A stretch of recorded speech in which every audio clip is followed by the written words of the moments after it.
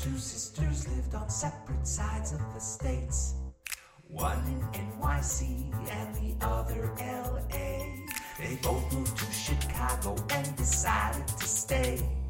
Now here's their playful podcast packed with Kid Lit Parlay. Children's books. Are they really that great? Talking Children's Books is with Kate and Fuse 8. Children's books. Why, what, and how? Fuse 8 and Kate will break it down for you now. So Kate, you do a lot of puzzles, correct? I do. Do you give different types of puzzle pieces different names? No. Okay, because I was listening to a podcast and they were describing certain puzzle pieces as, quote, all legs. Oh, yeah. All right, okay. so you understand what that is. Yeah, right? I understand all legs, no legs. Right, all legs, no legs. Uh-huh. Some legs. I guess. Occasional leg.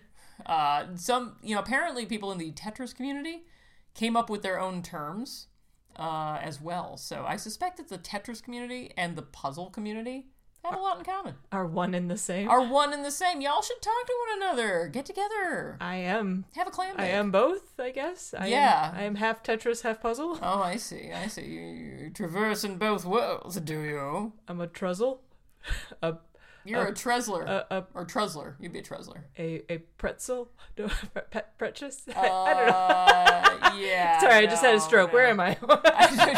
We're just gonna. And by the way, all legs. Your legs were recently running in a race, as I recall. Yes. So Dad and I did a 5K together. Yeah. It was slightly rainy. It was 36 degrees. That sounds really pleasant.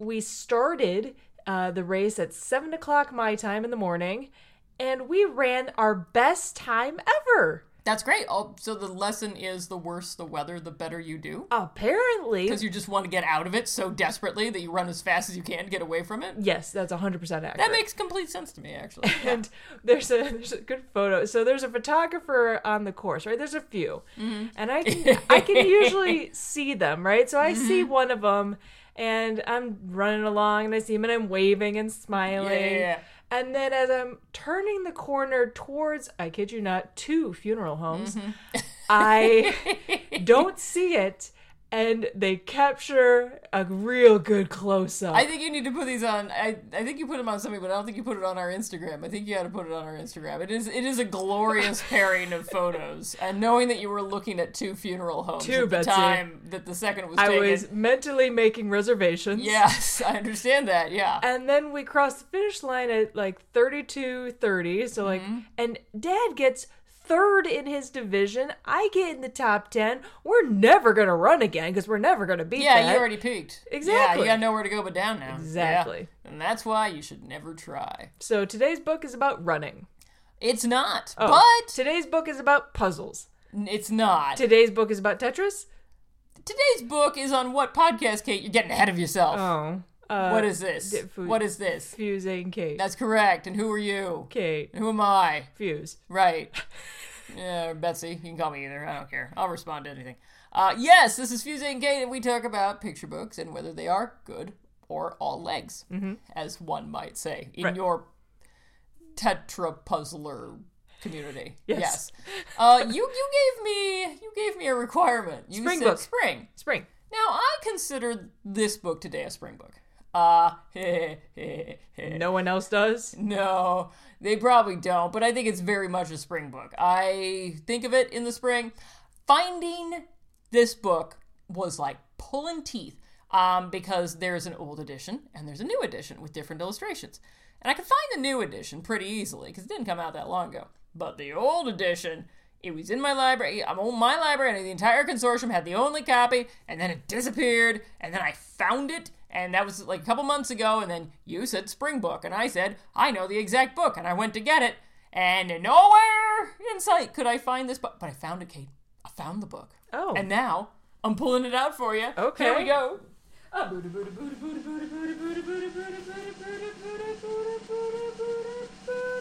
Boom! The Dead Bird. Dead Bird! Oh my gosh. Continuing our funeral home theme by Margaret Wise Brown. Now, illustrated by, and I'm just going to cut you off because there are 2 versions. There is the original, It was illustrated by Rémi Charliep, the guy who did Fortunately, Unfortunately, which is one of my favorite books. You don't remember it at all, but Nope. that's okay. The new version is by Christian Robinson. So, we have 2 different versions. It's a rather simple story, so I don't think you're going to be too flummoxed by the This is the 2. woman who had the ghost grandmother. Yes! Okay. She had the ghost grandmother. I guess we've never done... No. We also did Runaway Bunny. We definitely did Runaway Bunny. Yeah, but so, Ghost Grandmother, Goodnight Moon. Yeah. Yeah. Ghost Grandmother, Goodnight Moon. Go Runaway listen to that Bunny. episode if you haven't heard it. Yeah. There's a Ghost Grandma and Goodnight Moon. Very true.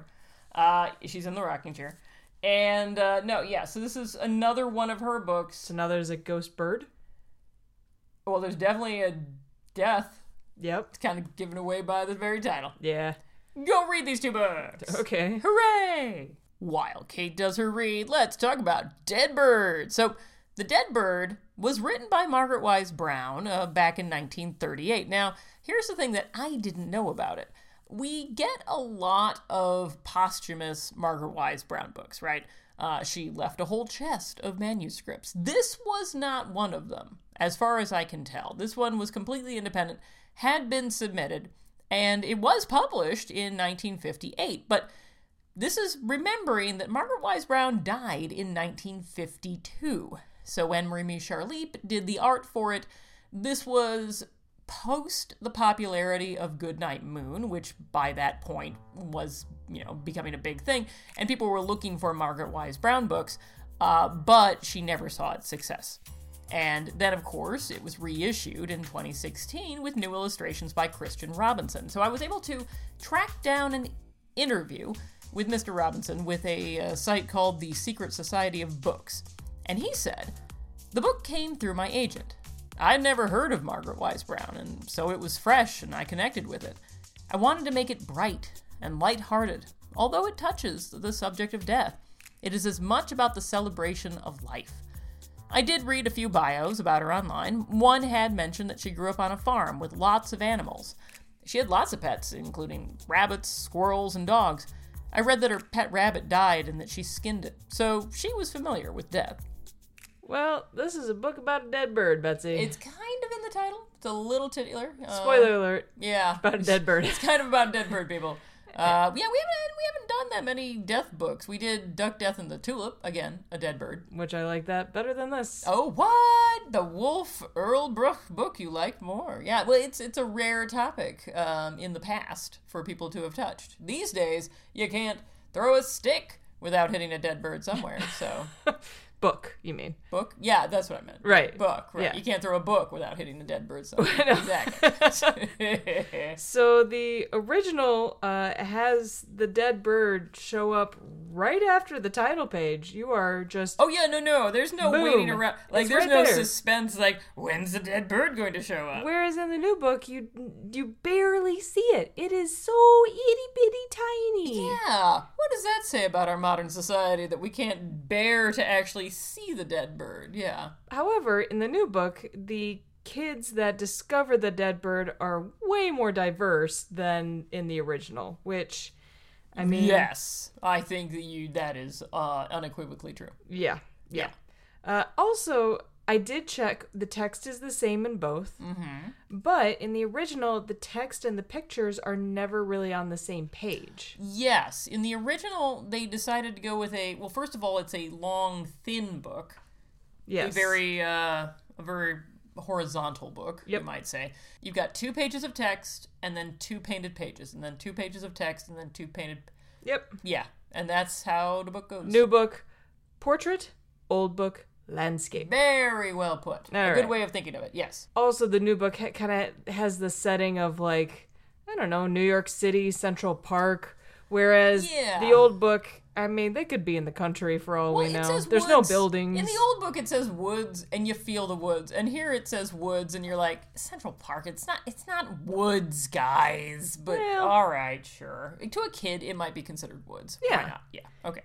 We'll let it go. Both books show 4 kids discovering the bird, and both show very bland expressions on the kids. That's a bird. That's a dead bird, all right. But Yep. I definitely prefer the art in the new one than the old one. There's more... It seems like it's like paper cutout mixed with paint. But I like the diverse cast of characters here. I like the creativity of what they're doing, whereas the old book is very cut and dry. I guess, I mean, I'll do a little defense of Remy Shirley. I can't defend the lack of racial diversity, obviously. That's built in. However, I will say that his angles that he takes, the shots of the kids, sometimes it's close, sometimes it's far. I like how he uses the watercolors. I think there's something to be said for the old one. It has some inventive techniques that I appreciated. Well, here's something in the text that threw me off. Okay. So they come across this bird. The text says, but it had not been dead for long. It was still warm and its eyes were closed, but there's no beating heart. That's how they knew it was dead. So would you... Okay, before I get into the I know text... exactly what you're going to mention, but yeah, go ahead. Before I get into the text, though, would you touch and then hold a dead bird with your bare hands? You're talking to a 45-year-old woman. Of course not. But I'm not a small child. I used to pick up gigantic blue worms and stick them in my mom's face and be like, look what I found! So, yeah, I probably...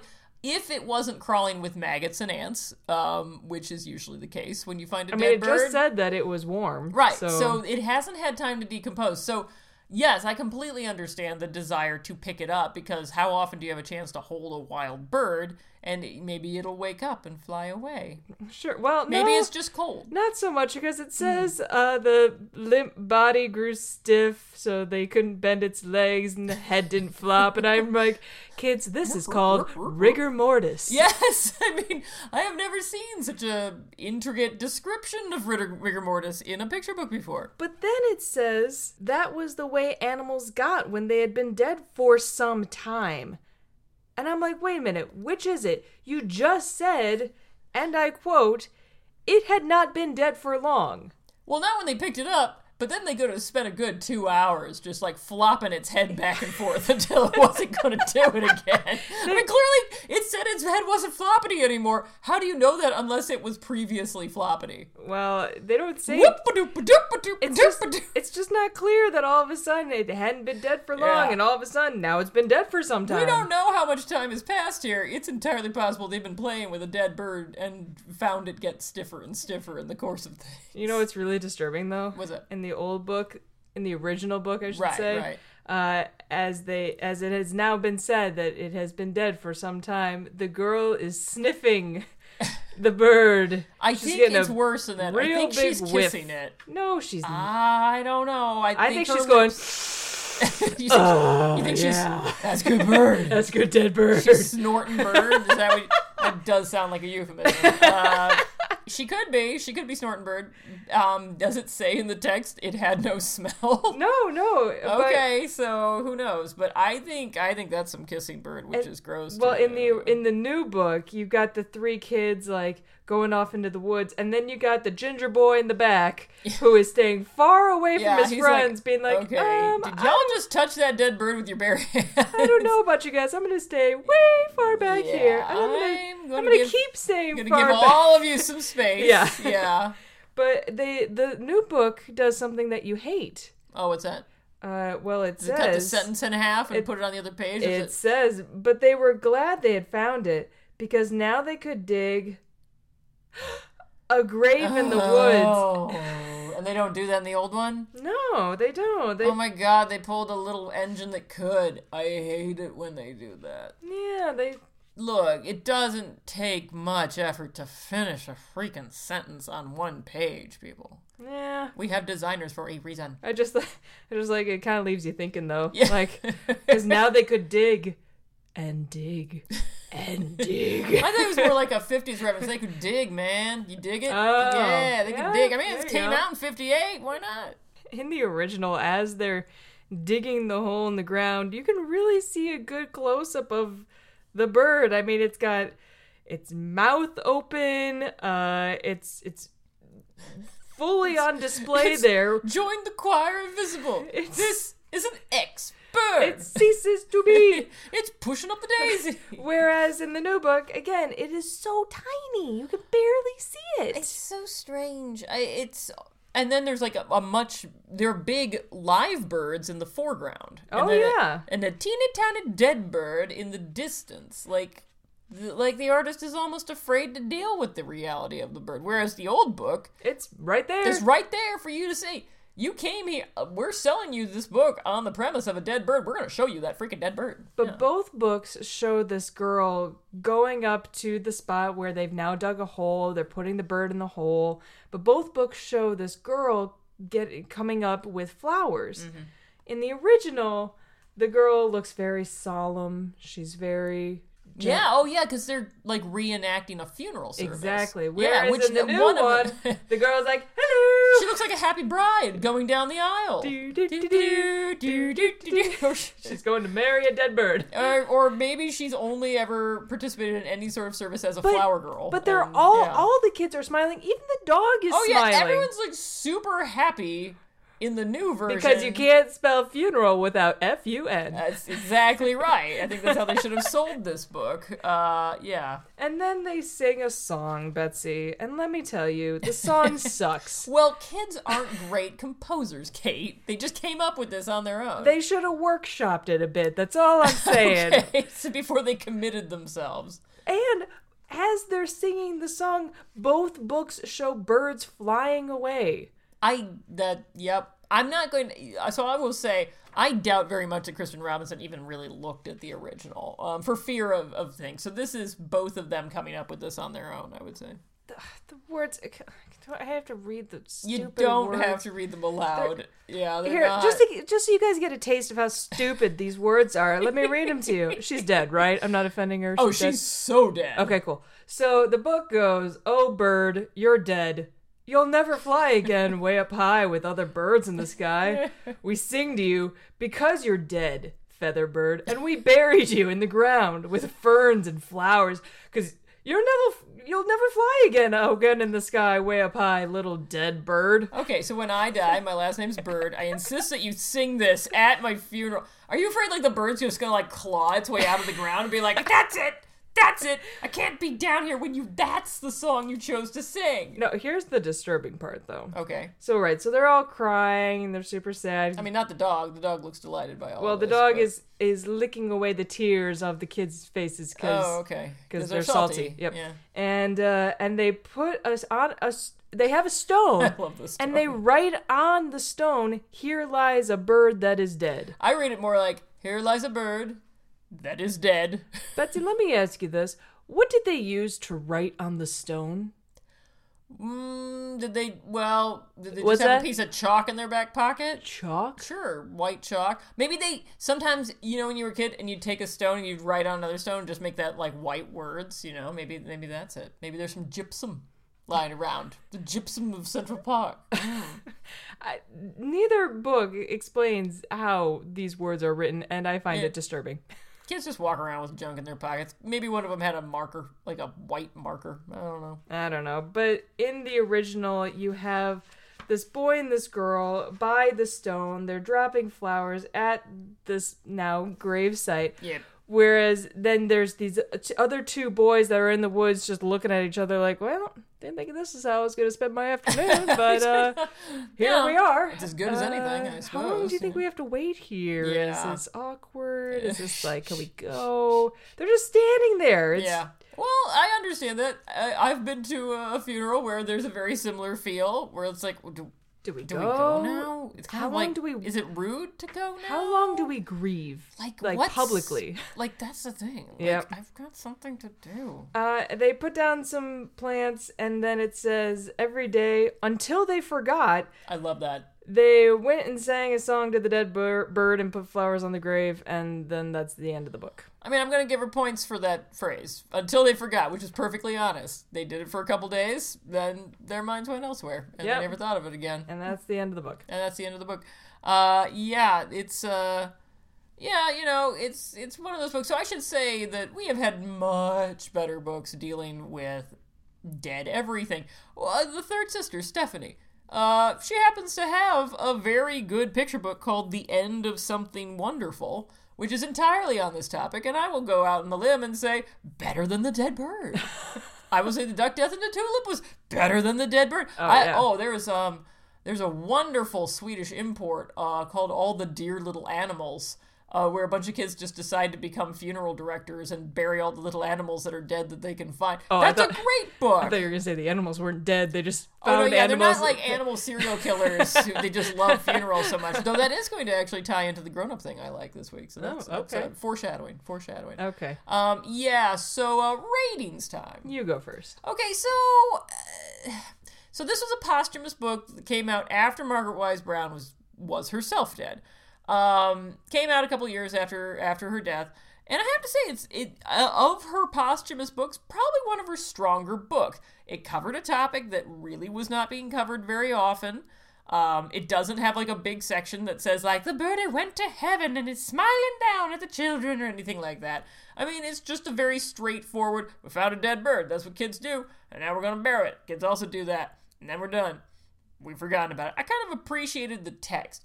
The original art by Remy Shirley, I had some issues with it. It's fine for what it is. Now, you come to the new version, they haven't changed the text at all, and I do commend them for that, because there is many a fine reprint that they've done, they've changed the text.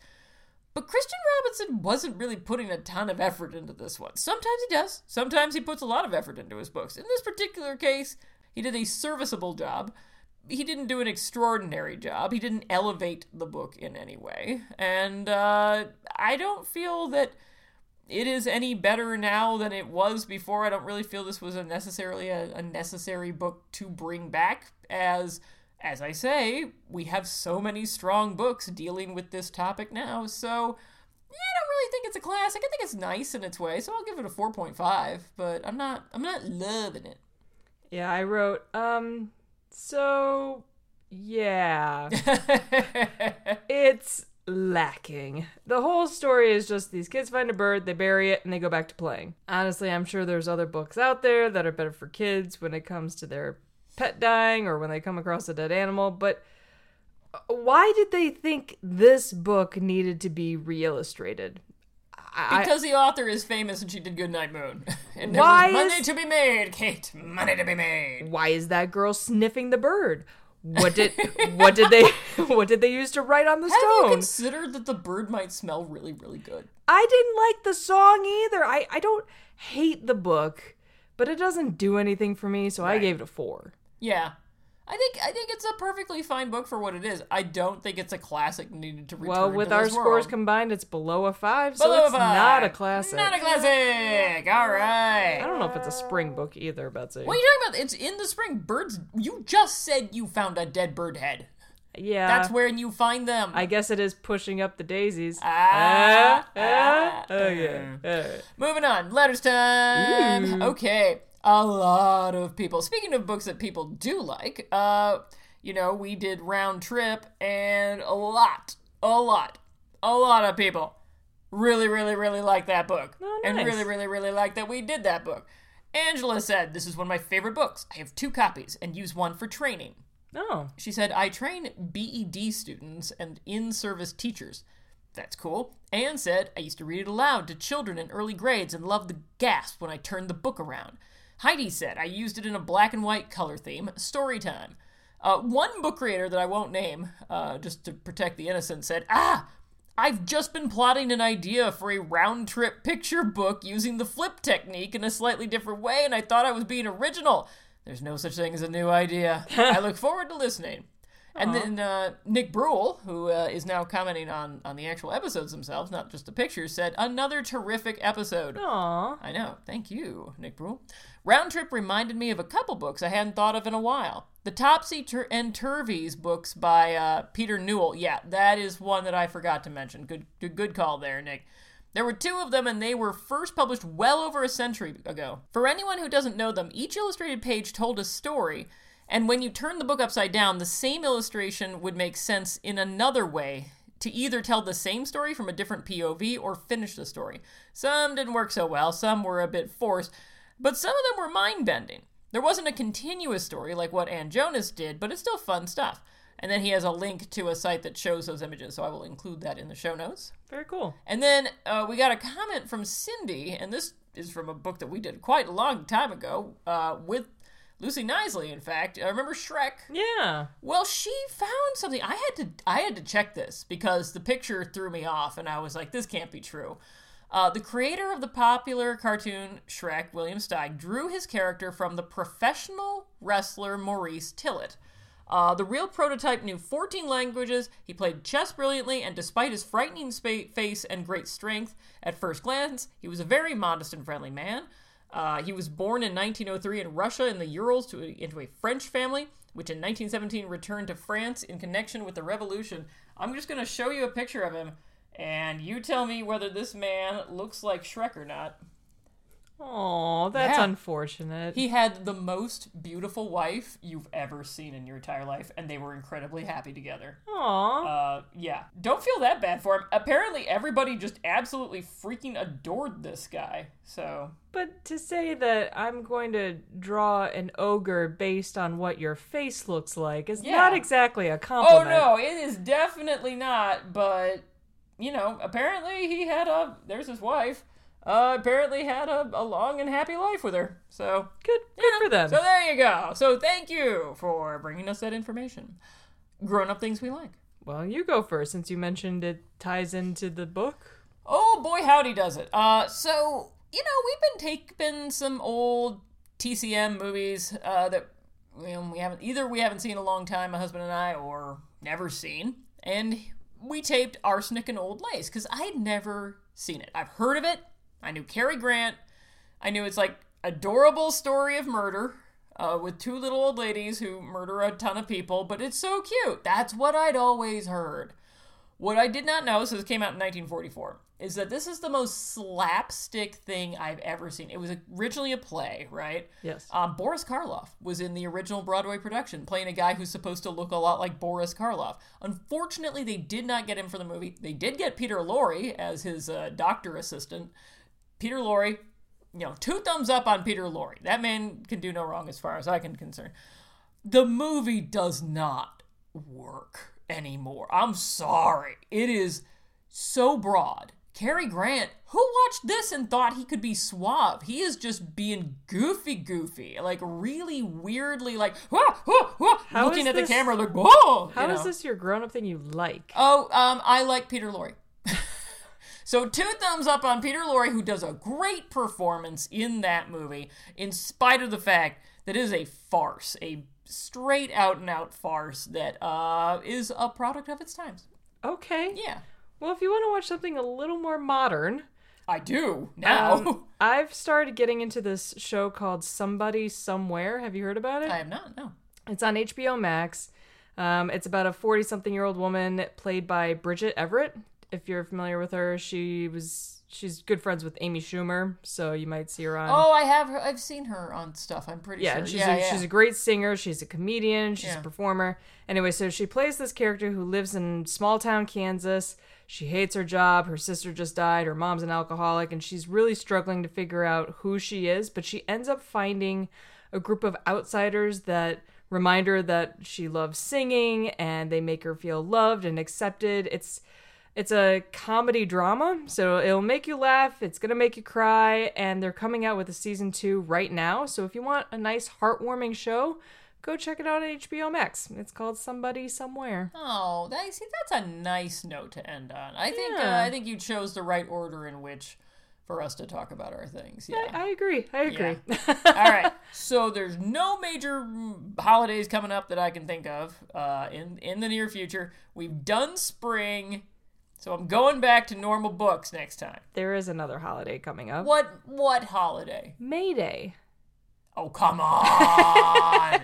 You find me one single... There is no such thing. There is no such thing as May Day, unless it's like some weird pagan... Or Cinco de Mayo.